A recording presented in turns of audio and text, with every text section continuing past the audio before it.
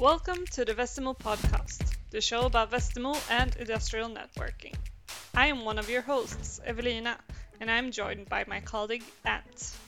Thanks, Evelina. I am so excited about this episode. Me too, Ant. Because today we're going to be speaking with Monaco, our industry market director. Before joining Vestimo in 2019, Monaco spent over 10 years at ABB as a global product manager, starting out as a substation engineer. His experience and knowledge contributes to our developing energy sector at Vestimo, and his spirit and contagious energy only make him even more fun to be around. Yes, and we are going to talk about the energy sector and how industrial networks fit in. The power grid is both critical for a population to thrive and to develop. Equipment also need to be suitable for the harsh environment demands that the energy sector typically has, with high voltage lines usually in the same area as network systems, meaning that businesses like Westmo have to design equipment suitable. So let's not wait anymore. Here's our conversation with Monaco, and let's get energized, listeners. Welcome, Monaco, and thank you so much for joining us for this episode of the Westmo podcast. Thank you very much, Evelina and Ant, for having me here. Let's dive right into this with you telling us a little bit about yourself. How did you end up at Westmo? Essentially, what did that journey look like for you? All right, so it's a very long story. Everything started in 1984. No, just kidding. Well, my thing is coming from Brazil to Sweden was already a big difference, a big change for me, and that happened. As most of you know, I was working in ABB in Brazil, and then I moved to ABB Sweden 7 years ago.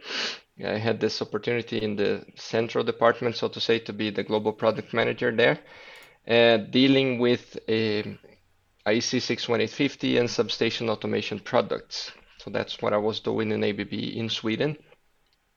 And then 2.5 years ago, something like that, then I was invited by Jenny and Eric to join the Westermo team and to lead the energy segment as the market director for that.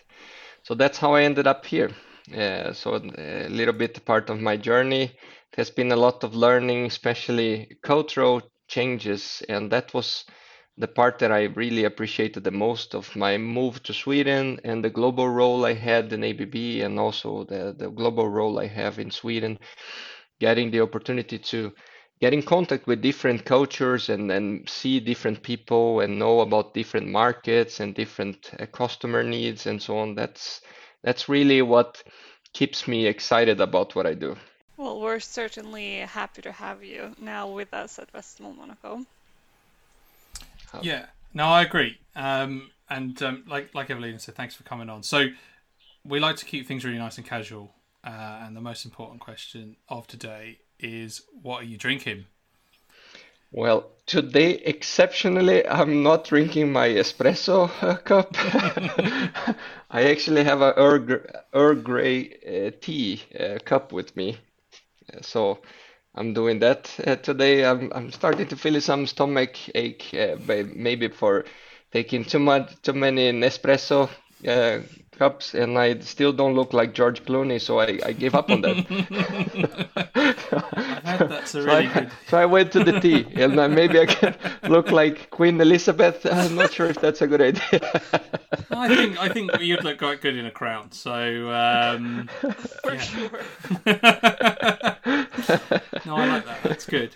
But yeah, no. Today I've got a fruit tea with me, which is really nice because it's a little bit muggy in the UK, but it's nice to have a cup of tea in the afternoon. So that's really good. And Evelina, what about you? Yeah, right. I've already hit my limit on caffeine for today. 3 cups of coffee. So I'm sticking to water now. It's quite warm here, actually. So water, what it is. All right. So Monaco, I was wondering if you could tell us a bit more about the energy sector and just how important is it in our daily lives? Uh, well, it is. If I put it like this, uh, there's no way of being modest when we're talking about that you're working in the electricity department. Just shut down your lights and shut down your Wi-Fi connection and see how you how long can you last. Especially the Not heating long. system, yeah, not very long. So the energy is all around us, and this is one thing that I'm very excited about working and working in the energy department, working with the energy segment, because it is all about it's the basic infrastructure for our society, pretty much. And especially now that we see this trend that we're going for a more greener way of producing energy and focusing on greener ways to have more electricity things, stepping away from the carbon dioxide emissions or trying to reduce as much as possible. It is a massive change in everything that we do. We might not feel in our daily lives, but it has been put a lot of challenges and a lot of new situations for the electricity companies, for the power companies, for the energy companies as a whole. I can mention some examples of that. So if you take the biggest oil producers in the world, you will see the companies, not the countries, but the companies, they are turning themselves to be more focused on energy. So you see companies like, I don't know, British Petroil, changing logos for green style. You see companies like in Norway, Statoil, out of a sudden a new name, Equinor is there, and the logo is green. So turning into energy companies, and the same thing is happening with Total in France, with Shell in Netherlands, and uh, there was a name of an Italian company that now escaped me, but Inai. So they are changing to be more focused to energy, not only oil exploitation, and that shows a lot. That shows a lot of what's happening in the world, and these challenges are really, I would say we're facing this challenge because we want to be a better society. We want to be safer when it comes to, yeah, we want to respect the planet a little bit more, and we want to be more sustainable in that sense, so we can last longer. So we're putting this challenge to ourselves, and I think that's good. And being a part of this transition at this very moment, it feels great. It feels great to have a part in this play. And I think you're right as well. Like you were saying about how much we could survive without, different things. It's like charging your phone, for example. The idea that you can just plug your phone in and it always charges is something that we take for granted. Except when you're out in the middle of nowhere and you can't charge your phone. So it's an integral part of our everyday lives, and we I think we can take it for granted. But what you're saying, and what is the most positive thing, definitely on my side, is that green shift. We are seeing that businesses and people are becoming a lot more conscious of their carbon footprint. With a shift towards electric cars and solar panels and alternative methods of actually producing energy as well. So now that's a really really interesting point that you said. So with that in mind, then with Monaco, as Westermo as a company, how are they involved in the energy sector? And tell us a little bit more about your involvement with Westermo in the energy sector. All right. So before I talk about Westermo, maybe introducing the story a little bit. I usually summarize this energy transition that we're seeing now. I summarize with the concept of 3Ds, which is not mine. I'm not that clever, but I just added a plus C in the end, which I think makes total sense to what we do. So the 3Ds is the first D is for the decarbonization. So decarbonization is precisely this change from stepping away from carbon fossil-based power generation into more renewables power generation, which is pretty much focused in wind and solar, especially now that the technology is getting cheaper for wind and solar since it's more massively applied worldwide, and new wind farms every day, new solar parks every day, not only on the power distribution level, but also in even in commercial and industrial levels. We see companies doing that. You see Google and Facebook and Amazon signing contracts for power supply from renewable power sources. You would read that every day pretty much. So this change is happening, as I mentioned, so we can fulfill the targets for the Paris Agreement, and then we can try to keep the global warming below a +2 Celsius degrees level. So that was the agreement, and hence the trend of stepping away from fossil generation into renewable generation. That is great. That opens a lot of possibilities, but also a lot of challenges. If you think about wind parks and solar parks, they can now be much smaller. So you don't have to have a massive thermal power plant somewhere in the country, or a hydro power plant close to that big river somewhere in the country. You can basically have a solar rooftop on your house, and you can have one single wind turbine in your farm, and there you go, you're generating power already. So this brings us to the decentralization, to the second D. So decentralizing the power matrix, making it simpler to have scattered power plants, smaller power plants in different voltage levels in the power distribution chain, which is great. So we can have the power supply closer to the power consumption, for example. But this brings an additional challenge, that is, well, the wind is not always there when you need it, and the sun is not always shining when people are consuming electricity. And the energy storage is not as efficient as storing water or gas or oil, something like that.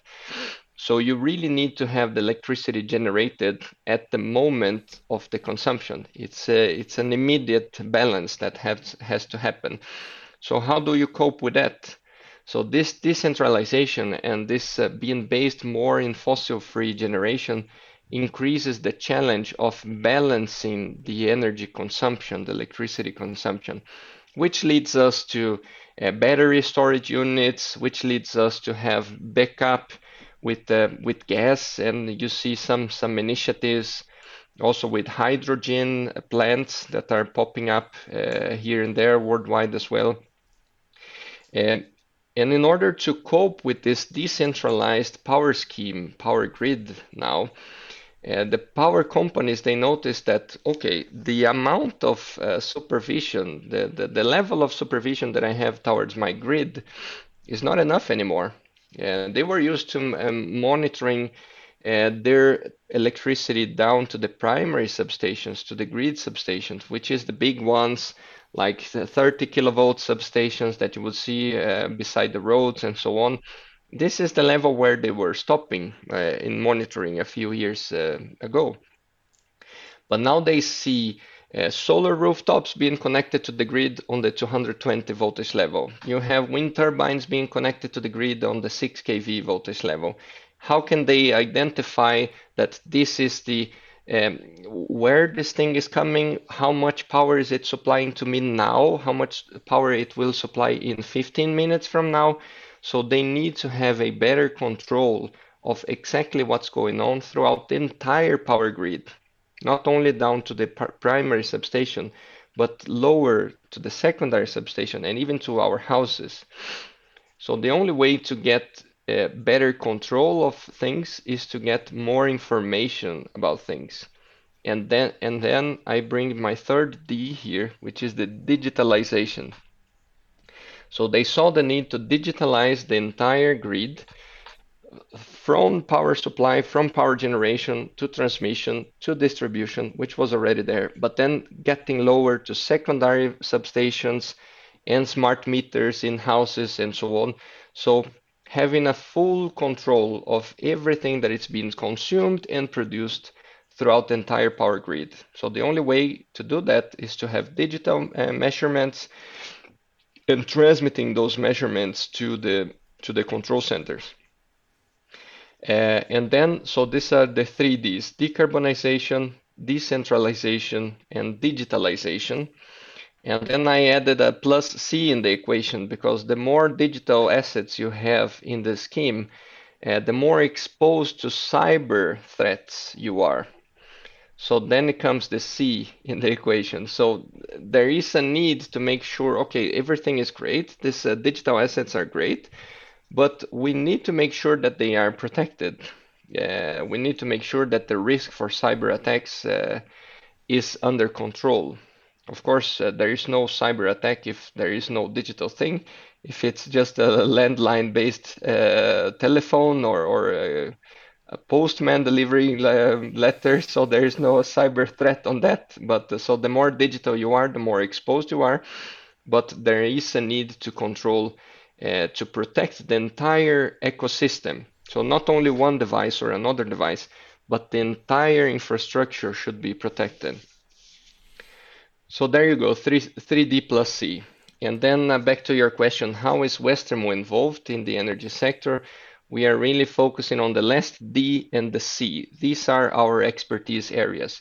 We are providing the infrastructure, the network infrastructure for the digitalization in the grid, and we are providing our knowledge and our solutions to give the customers the best cybersecurity solutions for the power scheme.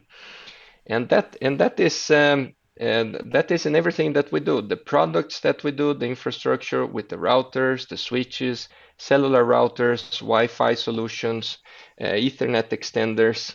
So these are the guys that are getting the information from the smart meters, from the low voltage substation monitoring systems and RTUs and PLCs, connecting to our network equipment, bringing that data, whether it's a fiber optic or a cellular wave, you're bringing that to the control center. So establishing the digital communication part and making it in a cyber secure way. So bringing all the knowledge that we have in-house, all the solutions from our supply chain under control, having the manufacturing in Sweden or in Europe, most of the cases, having control of everything that we produce, we design, and we deliver to the customer. So it's not only about the products, the solutions, but our entire process on how do we handle the product manufacturing process. That is how we can contribute to this scheme.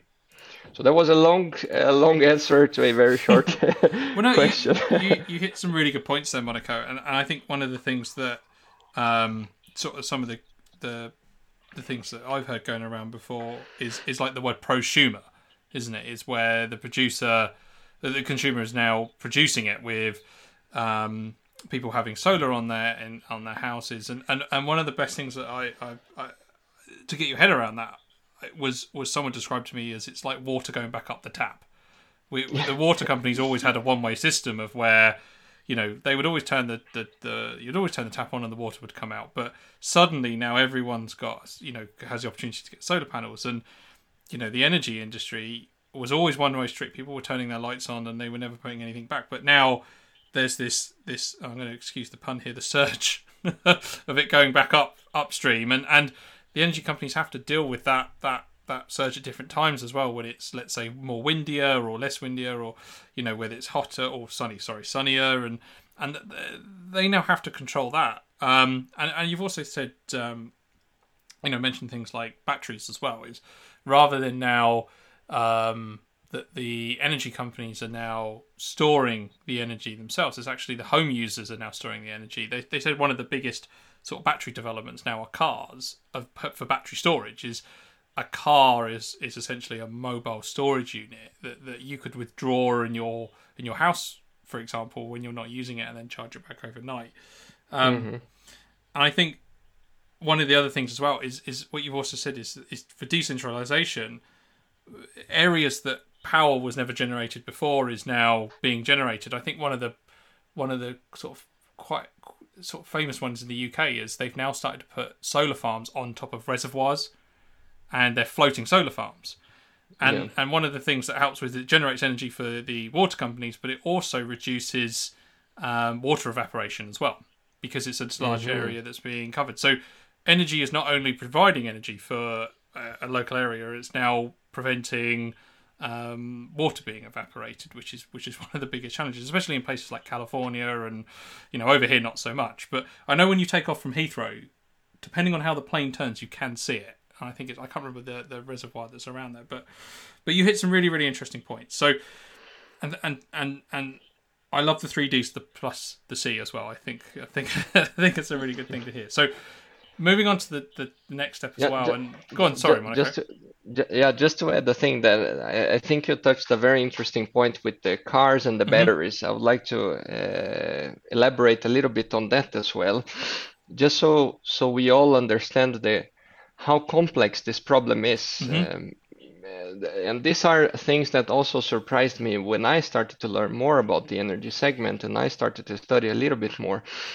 So, for example, today we are very much used into paying different electricity prices depending on the day or the time of the day, because the companies know that, well, most of the people, they leave their houses to go to work before the pandemic, I mean, and then they spend from 8 to 5 in their office, and then they come back home, which is night, so you don't have so much sunlight anymore, and you have everybody back home. So that's the moment where the electricity peaks, the electricity consumption peaks. So then the thermal power plants, they need to heat up, go harder on the generators. So taking it to this the extra mile in the thermal generator, which makes electricity to be more expensive. So that's why you were paying more electricity on the night than it was during the day, for example. But then now if the electricity price scheme continues like that, that would enable people to, for example, charge their Teslas during the afternoon, just so they could sell the electricity back during the night, or vice versa. Yeah. So then the company said, well, we need to be smarter than that as well. Yeah, I was going to say that's clever. Yeah, exactly. So the thing about clever is that there's always someone that is cleverer than you, right?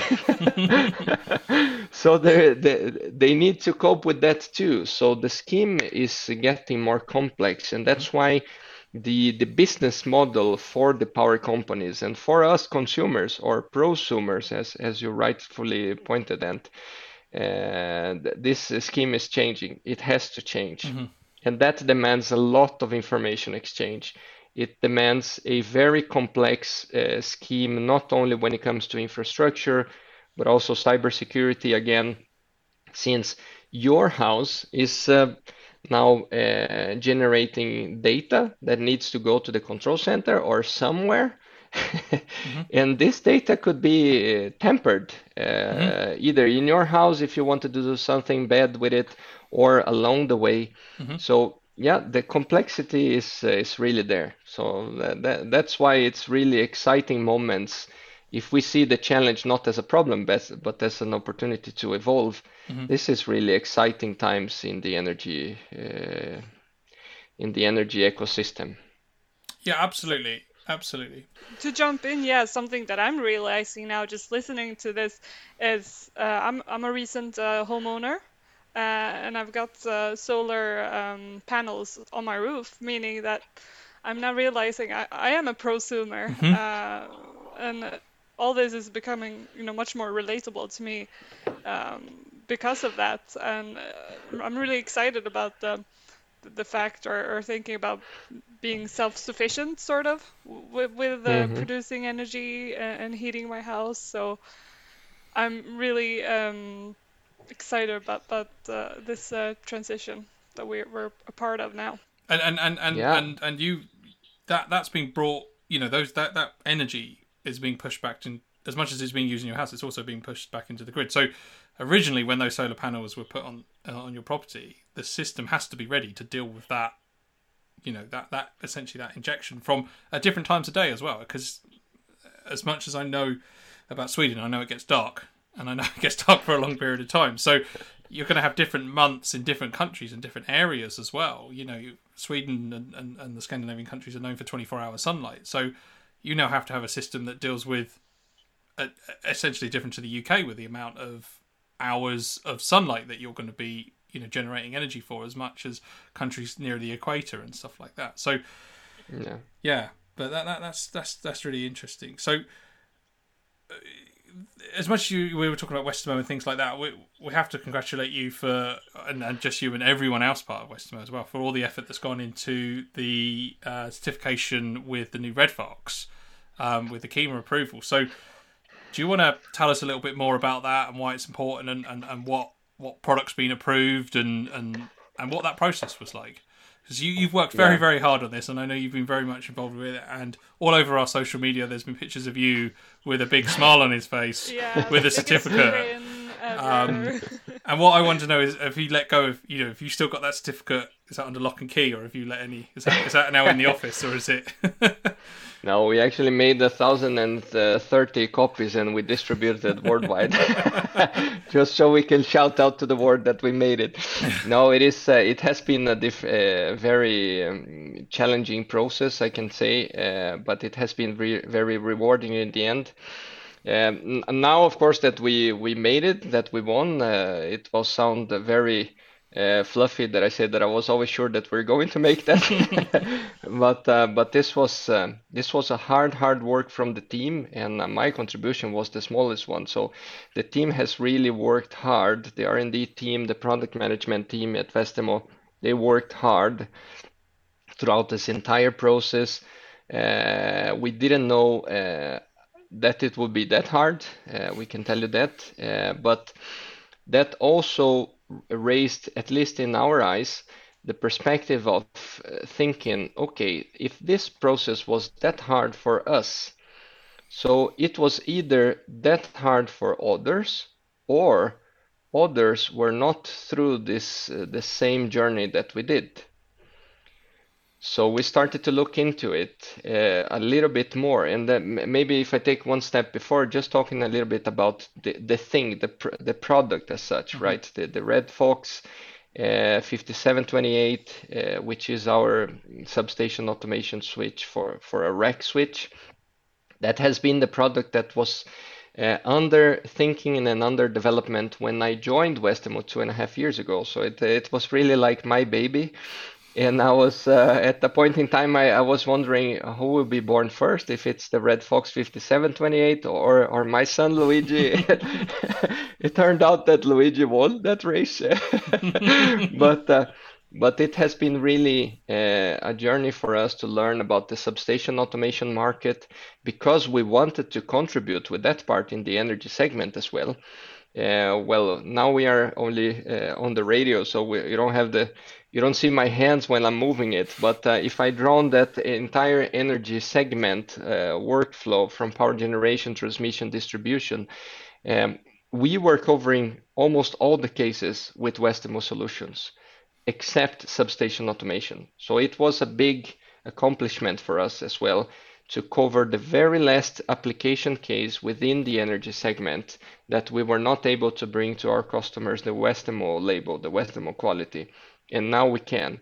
So it was that smile on my face on that picture does not only mean that we made through the certification, the 61850 certification for that product, but also meant the fact that we can now cover the entire energy segment. There is nothing that we at Westermo cannot supply our customers with our products in the energy segment. So that's why I was extra smiling. So the last 2 inches of smile you would see, they were actually from that perspective. And as I was talking about the process, it was tough, and really raised our eyes into, okay, it was tough for us. Was it tough for the others as well? Is it everybody who made the same product with the same reliability, with the same robustness as we did? Yeah, maybe not. So then looking into competition, we started to see, and also from my side, learning a little bit more about IC 61850-3 certification. What are the different reliability classes? What are the environmental areas you are installing that device inside a substation?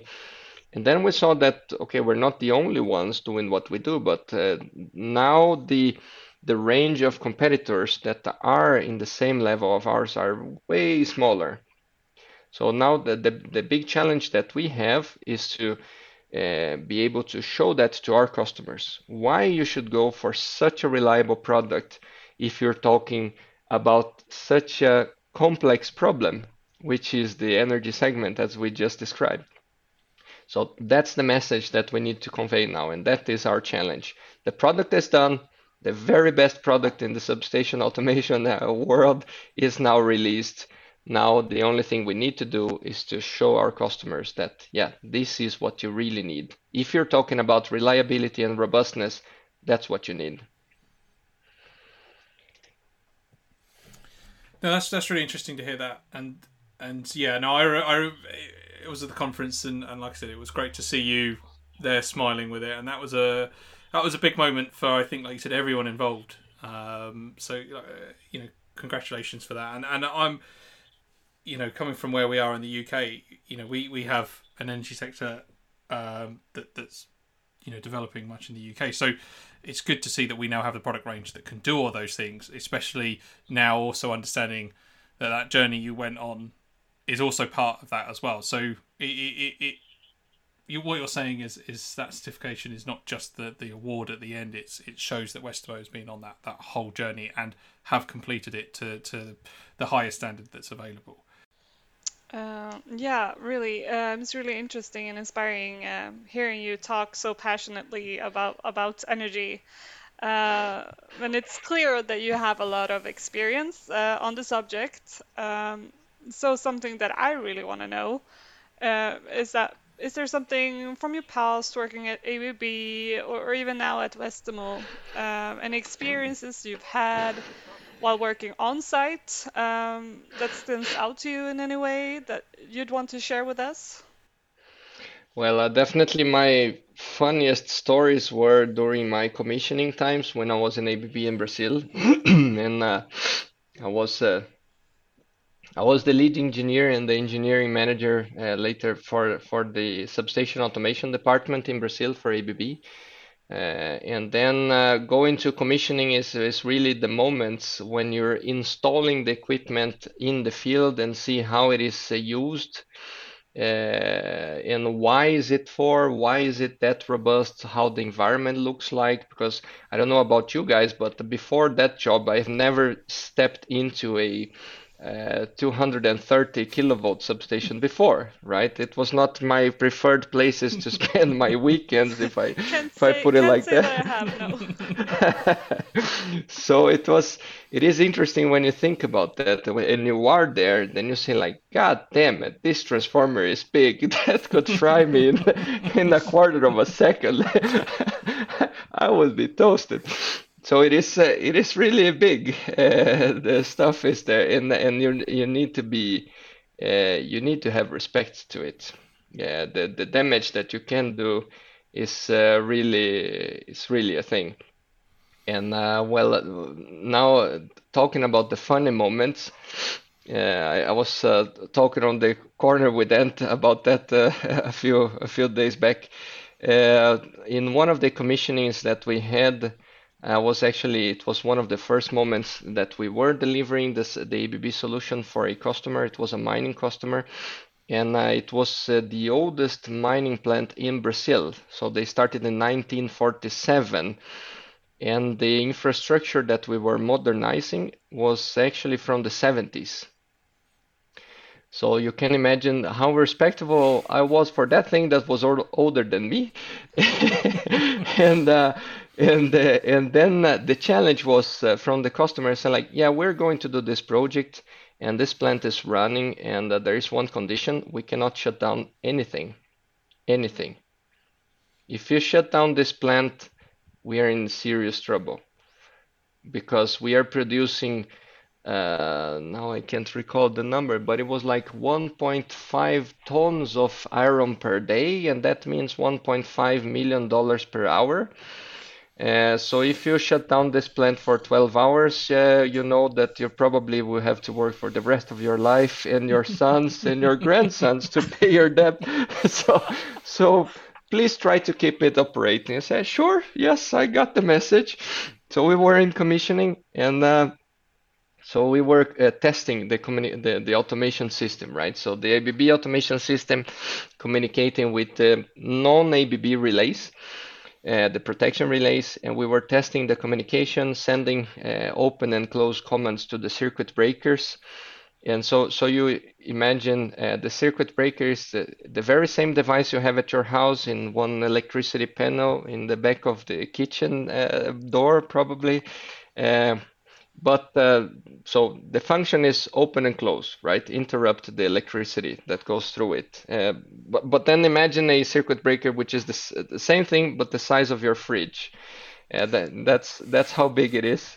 And that was for a 36 kilovolt maybe. So that's what we were testing. I was sending open and command from my HMI screen to the breaker. And then once we started testing it, so we were opening a spare breaker that was in the substation. So we were doing all the commissioning with that spare thing. So it was okay to open and close. You were not interrupting the circuit. But then when I sent the first open command, so all the information from the breaker to the SCADA system was fine. But then I send the open command. It's a very loud noise that makes in the substation because it's a big piece. And then we heard pa, pa, twice. And I was like, huh, funny. I heard an echo. I think it's how the substation is built. And then when I was about to close the breaker, then the customer, who is the guy, the engineer from the customer, he was the one sitting close to the breaker. He came running to the SCADA room where I was like crazy and was like, "What the hell have you done? What did you do? Close the breaker, close the breaker." And I was like, "What?" And then he took the mouse from my hand and started desperately to try to close the breaker. And then we closed the breaker, and again the echo, pa, pa. I was like, "Why is there an echo in the in the breaker room?" He said, "There's no echo. You opened all the breakers from the entire substation." And I was like, "What?"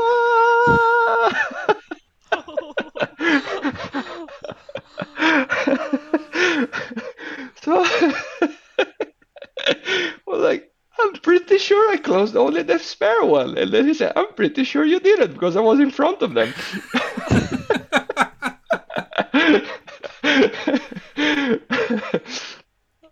Yeah, so well, what happened is that I shut down the entire high voltage substation, and that means that I shut down the entire mining plant for a few seconds, but that was enough to disturb 4 hours production for them.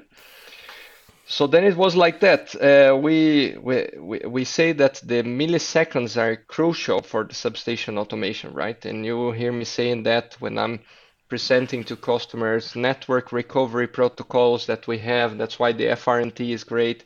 Milliseconds are crucial. And I can tell you how was the sequence of events on that day. It was like this.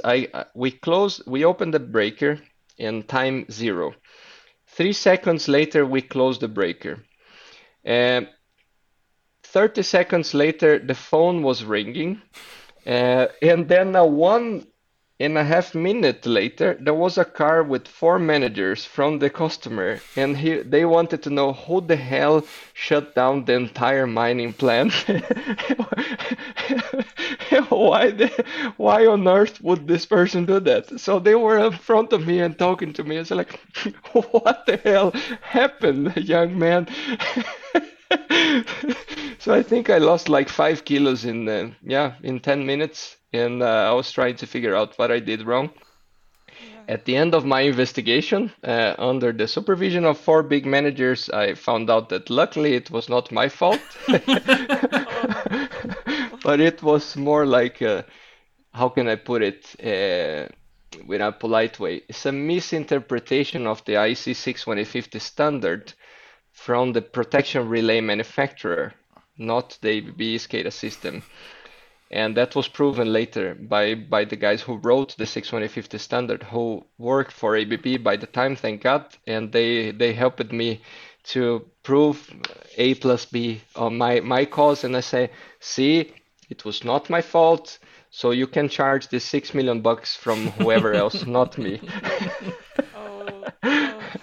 But that was that is a day that you learn the pressure, time pressure is really something.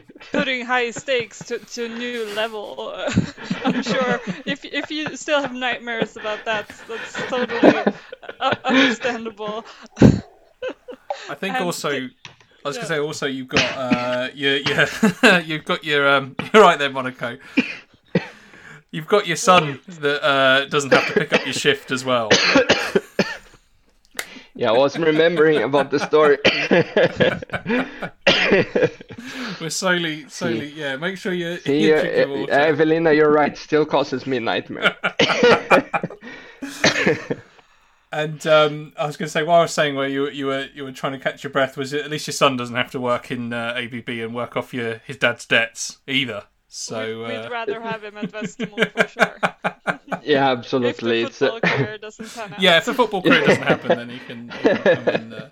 Absolutely. Come on, that's a fantastic story, and I've been on site and I've never ever experienced that. I think my only time I've heard a breaker go off, and I never want to hear another breaker go off. So hearing that, next to you and someone's pressing the button, then that would scare me to death. So I think they make a very loud noise, and that's all I'm definitely going to say about it. And I've always walked into the rooms and they say, I always ask, where are the breakers and everything? They're over there, and it's like, and you're always in there, and you're always a little bit on edge, waiting for one of them to go off. So there's always that that moment of like, please don't go off, otherwise I'm gonna jump out of my skin. Yeah, and Evelina, if you're curious about that, actually the ABB demo room in Västerås, close to the train station, they have one of those medium voltage cabinets that the size of your fridge, and there's a circuit breaker there, and that you can actually operate. And I found that out when I was with my family visiting in Västerås, and I was showing to my uncle. I said, like, yeah, this is the product that I used to work when I was in ABB, and here you can open the breaker, and then the high, the loud noise came out. Not again. But then it was only a demo thing, of course. But then my wife and my family were scared to death. What the hell are you doing? So like, don't worry, I got this. I've done this before. Wow, I gotta check that out. Is there a picture on the wall that says "Do not let this man operate any breakers"? Like it's like, this is for kids. This is for kids 5 and up, and no Monacos. Have you seen this man? Have you seen that? Exactly. It's that red button, that do not press the red button. It's so hard not to press it. You're gonna push it. That's absolutely fantastic. So moving on to from that, moving on to this, briefly describe, and I know this is going to be a bit vague, but how do you see, where do you see the sort of the future of the energy sector is, and how do you think it's moving forward? We've already discussed things like batteries and prosumer, and you've got your 3Ds plus your C. So where do you think, I know it's very sort of broad, but where do you think the energy sector is going to go? I think on my side, I think decentralization is going to be one of the biggest ones. Like we said, people are going to have the opportunity to generate their own power. It's going to be a lot more greener, and we're going to be pumping that back into the grids. But and Evelina, as she said, as the homeowner, is now one of those without even realizing. So I'm sure she's amongst many other people as well that don't realize that they are. But yeah, Monaco, on your side. What do you think the future is in the energy sector? Yeah, but I just second your opinion there, and then I can extend a little bit further. So the decentralization is definitely the journey, and the renewables is definitely the journey indeed, and that will cause so many changes in the electricity scheme that we have today. Example, if we can produce the electricity much closer to the consumption, for example, Evelina having a solar rooftop in her house, and so she is producing electricity that she's consuming. Maybe there's some leftovers she can sell to the very neighbor that now out of a sudden has a Tesla, and it's demanding a lot of electricity in his house. So that means that the electricity production and consumption will be more closer to the lower side of the pyramid, so to say, to the consumers, to the prosumers, and that is causing people and societies and municipalities to think about battery storage units in different neighborhoods, so that each neighborhood is self-sufficient in a way, or as much as possible. That brings a change also that the electricity authorities on the power transmission level are looking into. For example, in Sweden, Svenska kraftnät, they are looking into their transmission lines are definitely not enough to cope with the electricity consumption that will happen in the next 30 years or so. But on the other side, if the power production is being closer to the consumption, so you don't need those thick cables for transmitting the electricity all the way from north of Sweden, or most of the rivers are, and the hydropower plants are down to the south where the consumption is, because the production and consumption are very close. So that will change the infrastructure for the power transmission, for example. Another change that we will see happening is that, well, the prosumers are much more into the electricity market and electricity trading, and even the neighborhoods would be forming kind of clusters. Why don't we invest here in solar rooftops and battery storage units and start to sell electricity to the city instead? If we have a very clever scheme to do that, if we can spare the energy that we spend in heating or cooling, that is electricity we can sell as well. So it's not only contributing to the environment, but also making money out of it. So there will be those changes in the behavior for people, in the behavior for the entire market. Besides that, you will see things that we are already seeing that we were not seeing before. Power companies that are generating electricity in Germany, they are selling throughout the entire Europe. Power companies maybe generating electricity in Ukraine could be selling electricity somewhere else as well. So the energy market is becoming more international, and that was not the case a few years ago. So those changes in behavior, and of course increasing the complexity a little bit, all brings us to there will be more needs for digitalization and hence cybersecurity. And also talking a little bit more about the electricity demand, more and more things in the industry is becoming, it's going towards electricity and stepping away from other stuff. So we see the push for the transportation, for using more electric trains instead of airplanes and so on. But on the airplane side, we see electric airplanes already being powered by sun. So then you see more and more electricity solutions like that. So it's really a tipping point in how what we used to know as the energy segment is changing dramatically.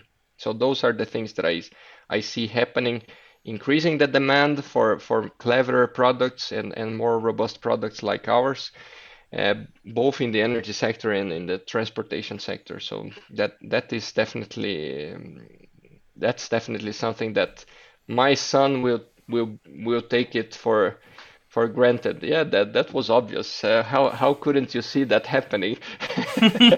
So that will be very clear to see in a few years. I like the shift that rather than someone coming over for a cup of sugar, they're asking for a couple of kilovolts to power their car. That's the change. Your boy's going to go over and it'll be like, I'm not baking a cake. I need to charge my car. I need Exactly. So that's really or my Tesla is full of battery. Would you like to buy electricity from me? Exactly. Yeah. Now that's some really interesting insight, and I think things are changing rapidly. I think every day something new is coming out, and like you said about electric airplanes and everything. I think it was France that recently has been promoting greener travel by trains, for example, on internal transportation rather than taking a flight. So it's not just going to be the local, users that are going to be changing. It's going to be, and like you said, on the larger scale, it's going to be government policy as well that's going to change our electricity needs as well. So we're going to be really seeing a big shift in the energy sector. So Evelina. Yeah, I was going to say, we began our talk about talking about brands starting to shift or companies shifting their brands actually towards, you said, green logos, everything renewable, and obviously my background is from marketing, and social media is a huge part of that world, and I know that Monaco is also quite into social media and all of the possibilities that comes with that. And with that being said, I was wondering how you think social media is or can be also affecting the energy industry, and the transition that we are seeing right now. Yeah. Well, I think from my perspective, social media is really, and me being a global sales representative, so social media is the key to spread the message extremely fast in an extremely efficient manner. And we have seen that before the pandemic, and now we have seen that even stronger, the need to communicate through digital media to social media, that you can bring the message even if you're staying in the other side of the ocean, but you can still bring your message across.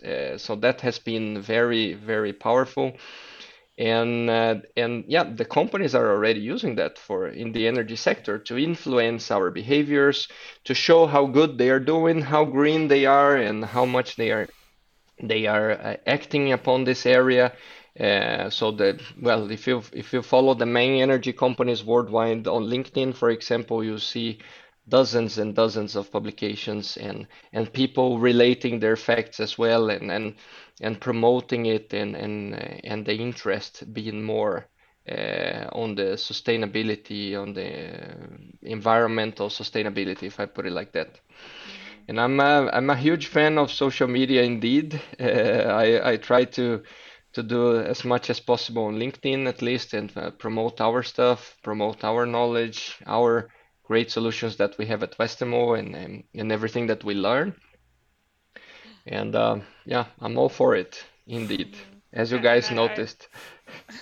I agree with what you said, and also not only is it a social media a great tool for companies to get information, knowledge out there, but I think it's also something that consumers can use to put pressure on these companies to go towards this more green future that we are hoping and aiming for.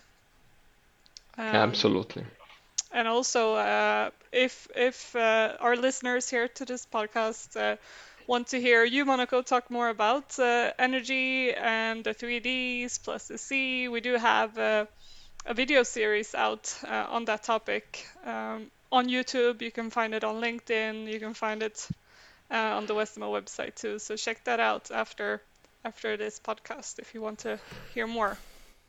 Yeah, absolutely. I would, yeah, thanks for the hook, Evelina. And I would invite everyone to visit LinkedIn, especially my page, and like my publication, because we have an internal challenge here at Westemo that I was challenged to bring more likes in my personal post than what the Westermo company page did, and I think I'm beating you guys by 5 times now, something like that. Yeah, well, I knew what I was getting into there, and it really shows the effect that a single person can have on a movement, on a topic, on an industry, um, parallel to a company. So, so you did that, Monica. You do have a great impact on people around you. So you really deserve the cake you will be getting. I was going to say, is that the forfeit? Is you mentioned a cake, so Yes. for Well, context, we decided even if I were to win the bet, it's probably better for me to make the cake anyway. If I Yeah. yeah. So what Yeah, cake? if Evelina asked me, but can you bake? I said, don't worry, I'm gonna beat you. So I don't need to bother about that. Yeah, don't worry Can about I it. bake? Can I bake? That's irrelevant. I'm gonna beat you. No worries. So what cake do you want most importantly? Oh, that's Evelina's specialty is a strawberry cake, right? So Yeah, then well, I'm I looking said, forward to it. well, you just I'm have looking to forward to. get on a plane, get back to Sweden because you're currently in Brazil. Yeah. And I'll get you Swedish strawberry cake with fresh Oh fresh my God. strawberries. Fresh strawberries from Sweden. That sounds amazing. Amazing. Well, I think that's probably what we've got time for today. So Monaco, thank you so much. You've been fantastic. Thank you so much for taking the time out of your day to day. I think, is it early in the morning for you a bit with Brazil? So you've just No, it's okay. It's 11 o'clock in the morning, so it's okay. So it's not too early. So yeah, thanks for you started the day with us, but thank you for that. And this is some really interesting stuff, and I'm sure we're going to be hearing much more from you. Much more on this. And like Evelina said, there's lots of information with you on LinkedIn, and I'm a bit biased. I don't know whether or not I want the Western side to win or you to win, Monaco. All I want is the cake. So I'm going to go with whoever Stick wins. to the winner. Yeah. Stick to the winner. Yeah. Yeah, stick to the winner. I can't concede. I've given up. All the glory to you, my friend Monaco. But thanks for your time today, and we really appreciate it. Yeah, I really appreciate the opportunity as well, Ant and Evelina. Thank you very much for giving me the time and space to talk about it. And as you guys said, I'm passionate about it, so no worries at all. Anytime.